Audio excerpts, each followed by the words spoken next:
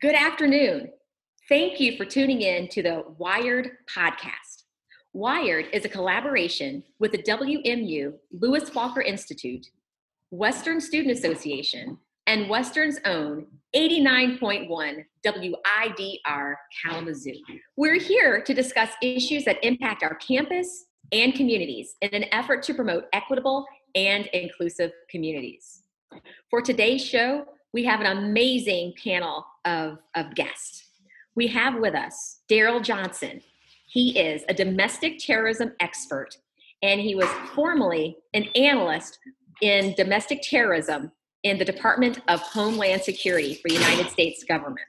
We also have with us WSA President Taylor West, Vice President Jacoby Wright, Vice President for Diversity and Inclusion Dahlia Sanchez, Vice President for Political Affairs Emma Barata, and wider host Kyle Petronio. This is going to be a great conversation today. Our focus is right-wing extremism and what's currently going on. So let's just go ahead and get started, everybody. There are multiple states with Democratic governors. Actually, let's back up for a second. Let's talk a little bit about our current climate.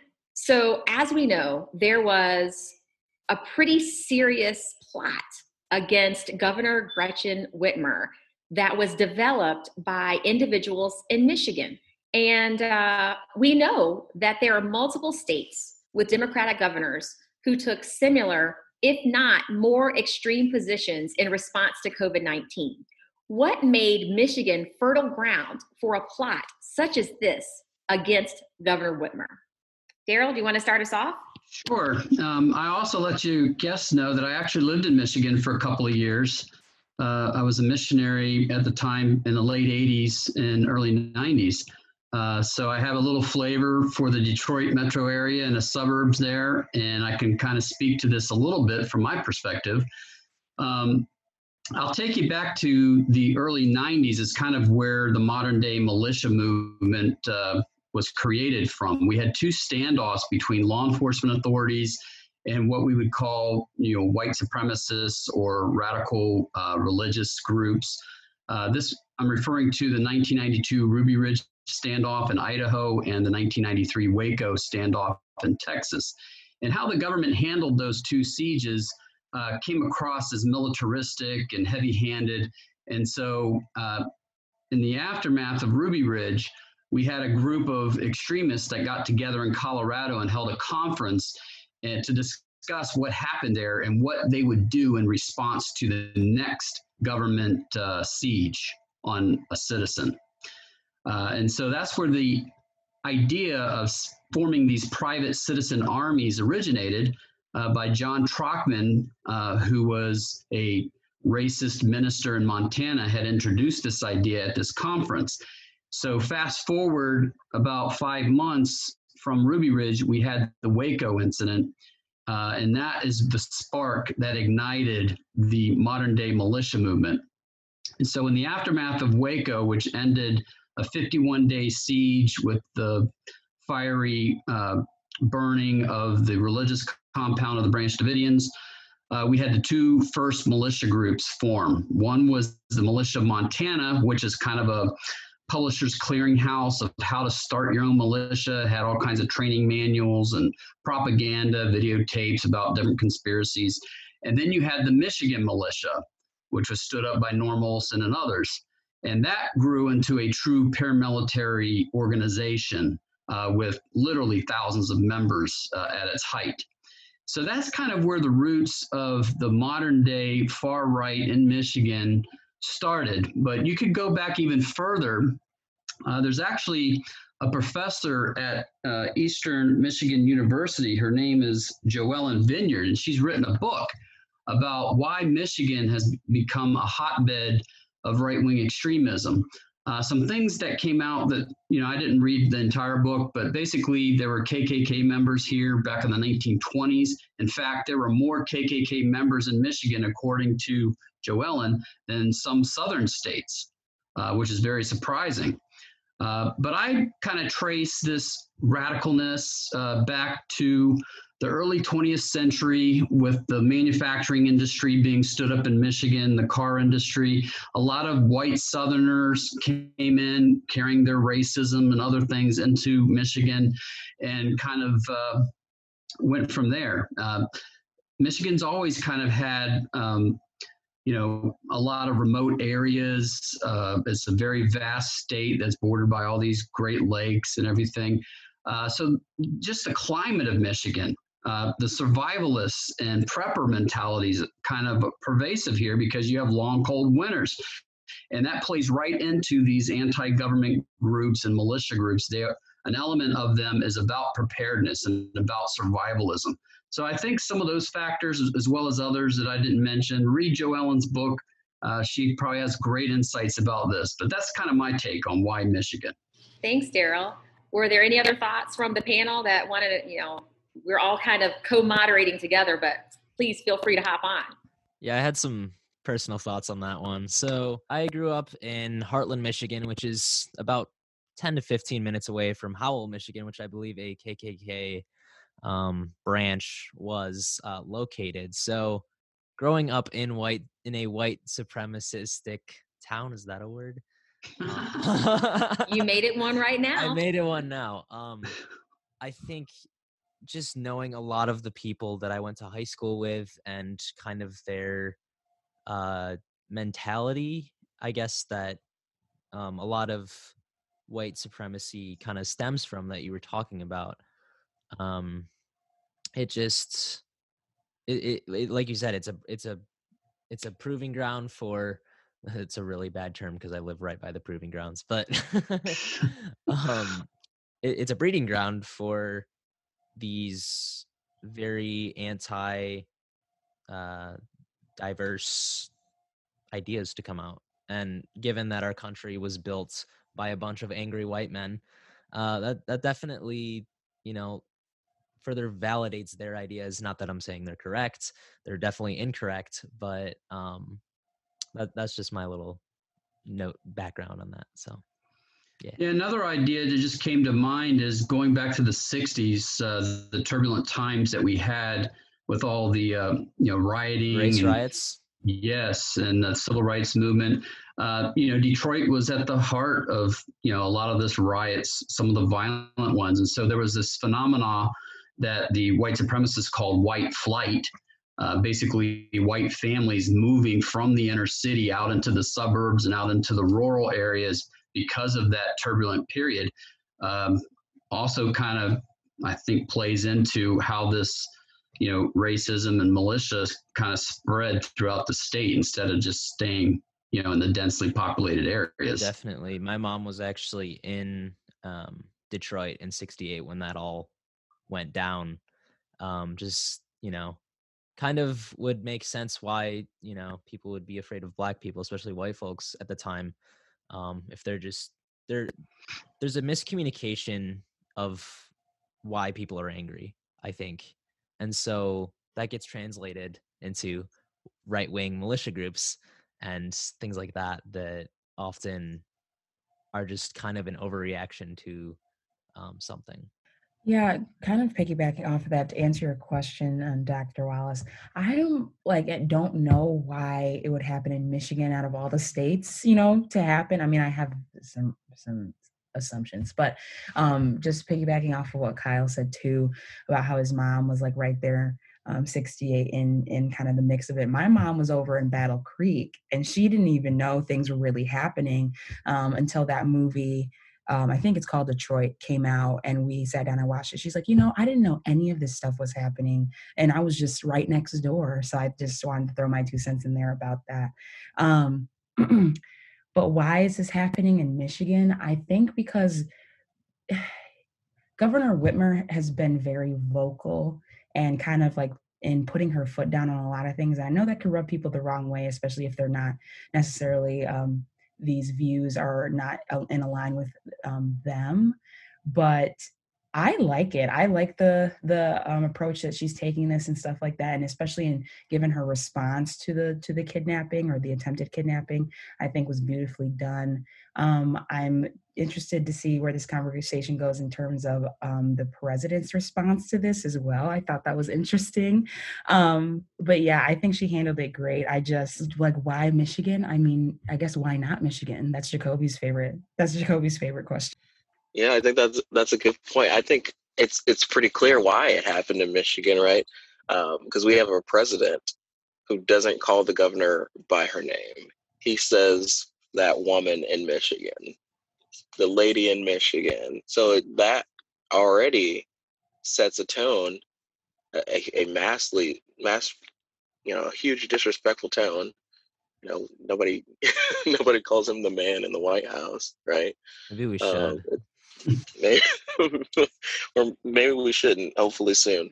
But I think that's it right there. The disrespect piece coming from the top leads down all the way through the bottom. Yeah, I think going off of that idea of the fact that like she's been referred to as the woman from Michigan, I think about the fact that I'm from Illinois, and so our governor took a lot of the same steps that Governor Whitmer took. And he got some pushback from the president as well, and has had a lot of the same criticisms that Gretchen Whitmer had.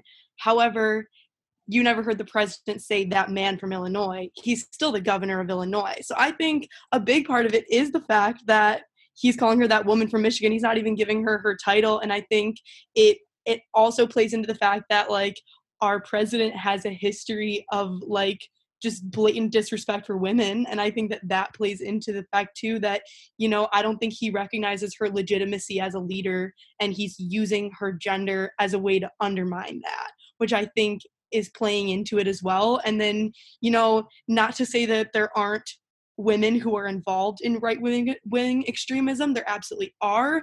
But, the people you see on TV, the people who are holding guns at the Capitol are generally white men who, are supported by the president, who don't have who aren't afraid in this situation, who don't have anyone coming for them because of some part of their identity alone.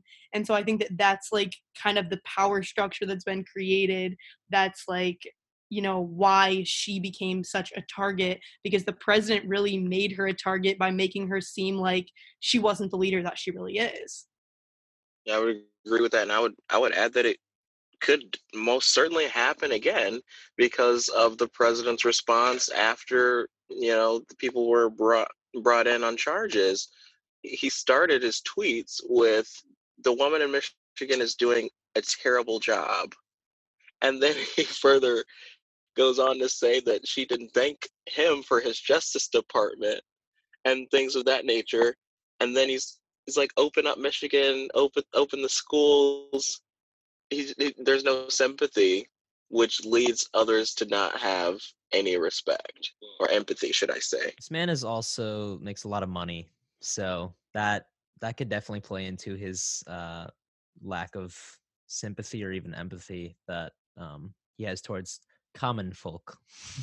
Thank you so much. I want to kind of pivot a little bit from this. We're not going to go too far, but I do want to pivot. But before I pivot, I just want to thank you for listening to the Wired podcast on Western's own 89.1 WIDR Kalamazoo. This is Avery with Per Gym Students, a nonpartisan activist group turning out the youth vote. We're reminding our listeners that October 19th is the deadline for online voter registration in Michigan. To register, you can visit studentvote.org. You may need to update your registration if your address has changed. To vote absentee, you can request your ballot at michigangov.vote. Young people can let others decide our future, or we can decide to influence a future that works for us by voting. We encourage you to visit studentvote.org and make your voice heard. This has been a message from 89.1 Wider FM, online at widrfm.org. Research your local people. People overlook the local elections. Please look them up. You're voting for people like sheriffs, for mayors. Dude, that's the stuff that will affect you every day. Yes. One of the biggest things you could do for police reform. Yes. Yeah. Exactly. Good. Yeah, you want to see change, vote in local elections. Never better said it themselves. Get out and vote. This has been a message from 89.1 Wider FM.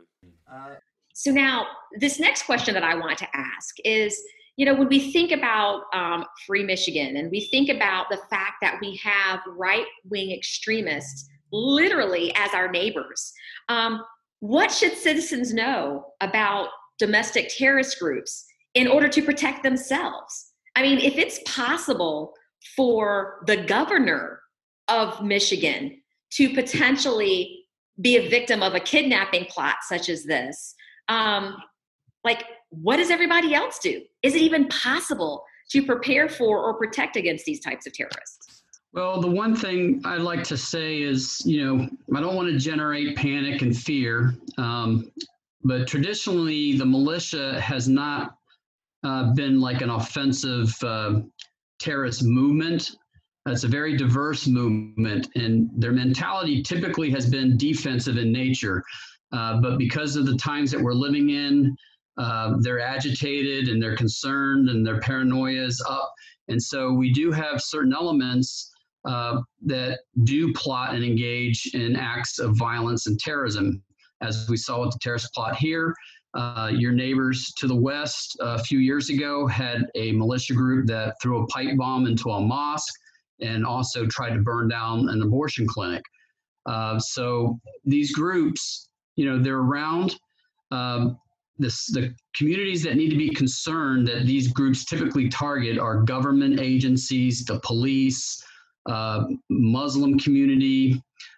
To a lesser extent, we've got African Americans and Latino communities. So those are the communities that really need to kind of be on guard. If you do go to a place of worship that's a target for these types of groups, just implement some additional security measures there. Just be mindful and watchful of your property. Put up surveillance cameras, things of this nature. If you go to the polling station and you see these types of people hanging around with their guns, don't be intimidated. Okay, call 911 and tell them that they have armed people at the polling station, that it scares you. Don't leave, just stand your ground and let the police handle it. So don't be intimidated, and we'll get through this tough period just like we have tough periods in our country's history. But we need to be engaged, and we need to be educated on this threat, and we need to express our voices. We can't stand silent anymore. Thank you for lifting up that point, especially as it relates to when we start to go to the polling places, because we know, we're constantly hearing now on the news media where it's being we're just hearing a proliferation of make sure that you have poll watchers, make sure that you have people that are, out there protecting really the conservative voice and the conservative right to vote. And we know that in the state of Michigan, our Jocelyn Benson has said we're not allowing weapons into polling places, but there's been nothing said about the perimeter. And so I think that it's really important that we do remember that we have a right to take a stand. We have a right to go into those places and to not be intimidated. Although we may be scared, we may be nervous, but to keep walking through that process, because sometimes we forget that. Like, we forget that we have the right to call the police. We can tell people there's someone trying to intimidate me, with a gun. And so thank you for lifting that up for us, because I don't think that that's something that I know I hadn't even thought about. And so I really appreciate that. Yeah. And I well, first off, I want to say how it's really crazy that we're having this conversation about people with guns at the polling place. That's I know, right? Second, I want to thank you, Mr. Johnson, for providing these recommendations, because I know, me being an RA in the residence halls, obviously residents will have different views and, stuff like that. And I don't know about you, but as a Black female, all the flags look the same to me. Confederate flag, Make America Great Again flag, Blue Lives Matter flag, that all looks the same to me. So when I see two residents walking through the lobby draped in these flags, acting as capes, my heart sinks and it's gut wrenching. It's scary. So the fact that you have commented and provided recommendations, I do have a question. So one of the recommendations you gave was like contacting the police, letting them know that there are people with guns at the polling place and et cetera and stuff like that. But what advice do you have for individuals who may not feel comfortable calling the police, because we know that certain officers do identify with that community and may not want to tell those people to turn away? Yeah, you bring up a legitimate concern. There is a small percentage of police officers that have shown support or are actually members of some of these extremist organizations. But departments writ large, if you look at the department as a whole, it's a very small percentage of people. So there are a lot of good officers that are there that have integrity and look after the people and stuff like that. But if you're not comfortable calling the police, you could always send in a mail-in ballot. I mean, I don't know how, what the deadlines are for that, but I guess you have that option. But, if you're that scared, then leave, go back to your car and come back at a different time perhaps, and maybe they won't be there. But I would recommend just call the police, let them deal with it. And, you're showing them that you're not going to be intimidated and that you're not going to be scared away from voting, because they're playing and hoping that that's the impact of them showing up, is to get you to go away. So that would be my advice. Yeah, I think to build on that, something that we were just talking about, kind of voting and voter suppression in our conversation for the WSA program. And something that I always come back to is with voting and the idea of voter intimidation, which is such a reality right now, I think, and something that people are really validly having a fear of, is the idea that it is so important to rise above and to really harness your power, because the right to vote in America was originally afforded to such a small group of people. And people fought and died to be able to vote in America. And so this is what I said in the last podcast, and I'll reiterate it again, is if it wasn't important, people wouldn't fight that hard to take it away from you. And so I think it's really important to find ways to stand your ground. And voting has been everything I've been doing this semester. But I think another thing you can think about in terms of just trying to make yourself feel safe is don't go by yourself. It's, first of all, always good to bring your friends to the polls. More voices is always better, especially when it comes to young people. But it's also just, it's good to have someone behind you. I think that helps a lot. I think in numbers is always the best way to go. And I just had a crazy thought to kind of prevent these right-wing militia groups from being there, or maybe they're there but they don't take any action, is if a white man like myself went with literally any other person that felt uncomfortable that was not a white male to go vote, and just walk up to them and be like, hey, we're voting today, and you're not going to do anything about it. Maybe not directly confronting them, but a similar light to that I think would be really, really cool. That is a really cool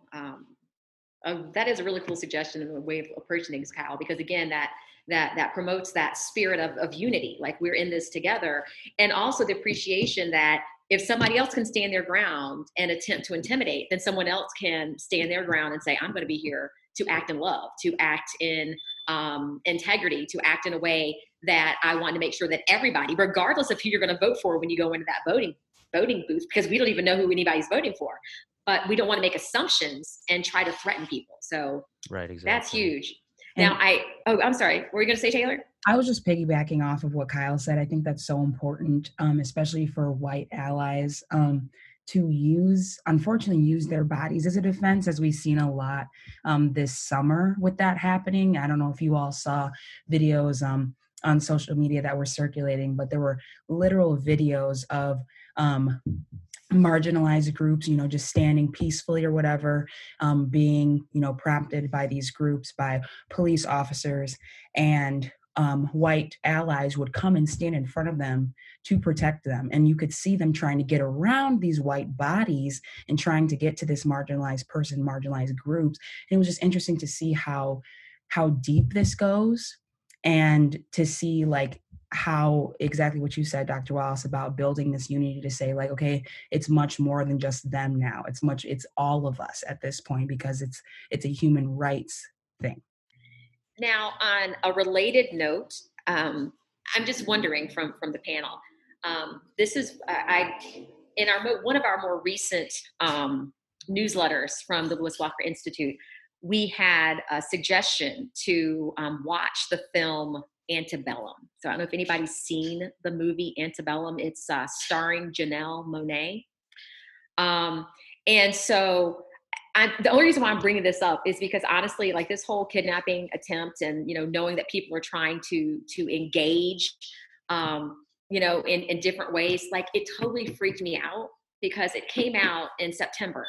And the whole premise of the movie is it's kind of based on Octavia Butler's Dawn, where the main character is a Black woman and she would travel back and forth in time.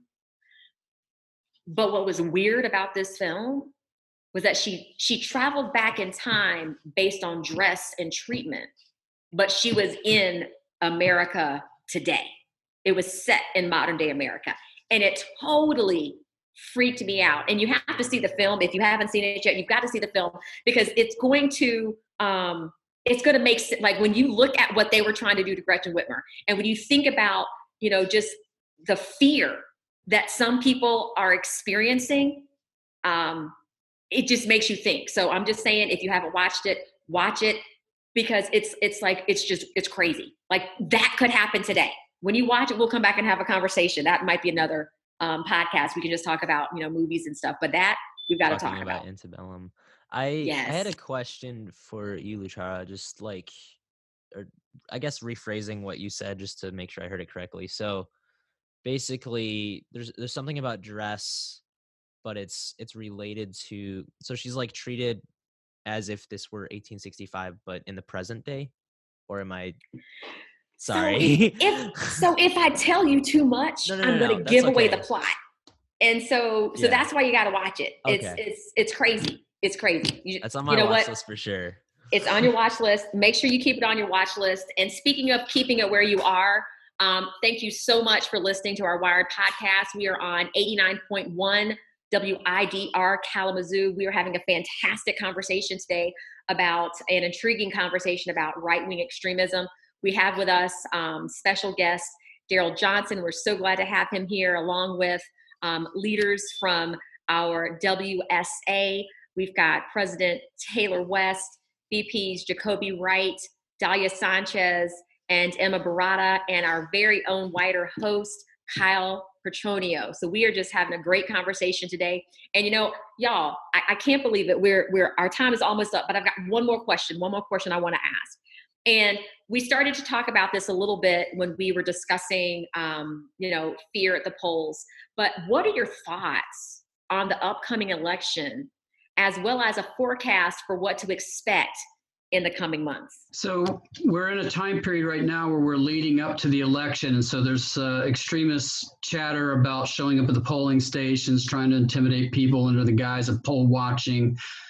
We've also had a number of street brawls that have broken out recently between protesters and counter-protesters, particularly at pro-police, back the blue type rallies or flag rallies. We have a president, like you said, who continues to downplay the threat on the far right, but overhype the threat on the far left, saying things at the presidential debate like stand up and stand by, kind of giving a subtle nod of support to white supremacists and anti-government groups to get ready to rumble.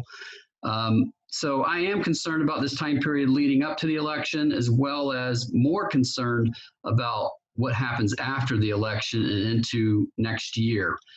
So if we have a prolonged election tally of votes because of the massive mail-in ballots, as well as accusations of voter fraud and contested vote counts by both parties result in litigation, the final results of the election could drag on days or weeks after November 3rd. So, as that drags on, these people on the far fringes get more agitated and paranoid and fearful. And also, if the Democrats end up winning big, then you've got these people that are kind of poised and ready under the guise of voter fraud, thinking that this might be a coup against the Republicans, take action because of that. So your state house has already been invaded once this year by these armed insurrectionists. That could have been a dry run for another siege of your capital, but this time more prolonged and, more dangerous.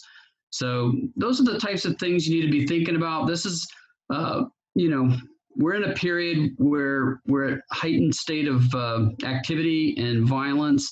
And unfortunately, I feel this is going to drag on into the next year, and we'll see where we're at that point. But just, the state, local, and federal officials are preparing for that.